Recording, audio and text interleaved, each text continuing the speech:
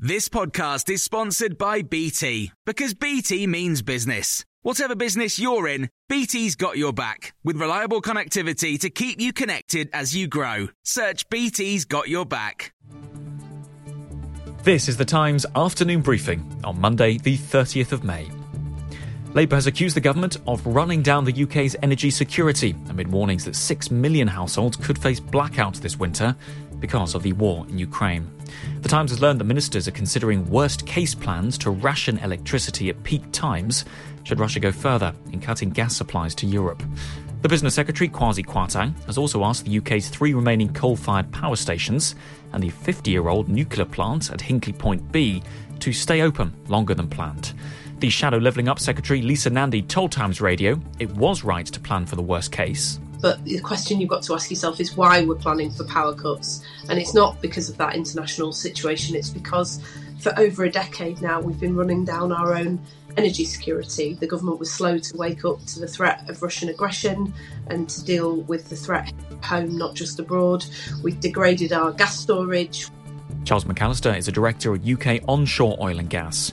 He told Times Radio that shortages of natural gas would heavily impact the UK's power grid. 40% of our electricity comes from natural gas, 50% if you exclude electricity imports, because you would assume that would cease in a continental crunch scenario. So delivering peak electricity demand would be pretty much unachievable. I mean, look at power generation first thing this morning, it was 63% natural gas.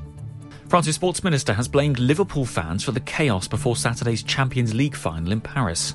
Police fired tear gas and used pepper spray on supporters as they waited to enter the stadium. The French say there were large numbers without valid tickets, but the club and British police say that Liverpool fans did nothing wrong. Technology Minister Chris Philp gave his reaction. I was really concerned to see those images showing children, some disabled fans doing absolutely nothing wrong at all, yet getting pepper sprayed by the police. That's why we need an urgent and full investigation by UEFA to get to the bottom of this. The EU's foreign policy chief says he's confident members will approve additional sanctions against Russia, including restrictions on imports of Russian oil. Officials are holding talks in Brussels amid concerns that resistance from Hungary could scupper tougher measures. And the Queen's favourite breed of dog, the Pembroke Welsh Corgi, is making a comeback. According to data from the Kennel Club, 1,223 of the dogs were registered in 2021. That's the highest number in almost 30 years. It's thought the link to Her Majesty and a starring role in the TV series The Crown have boosted the breed's popularity. And you can get more on these stories throughout the day on Times Radio.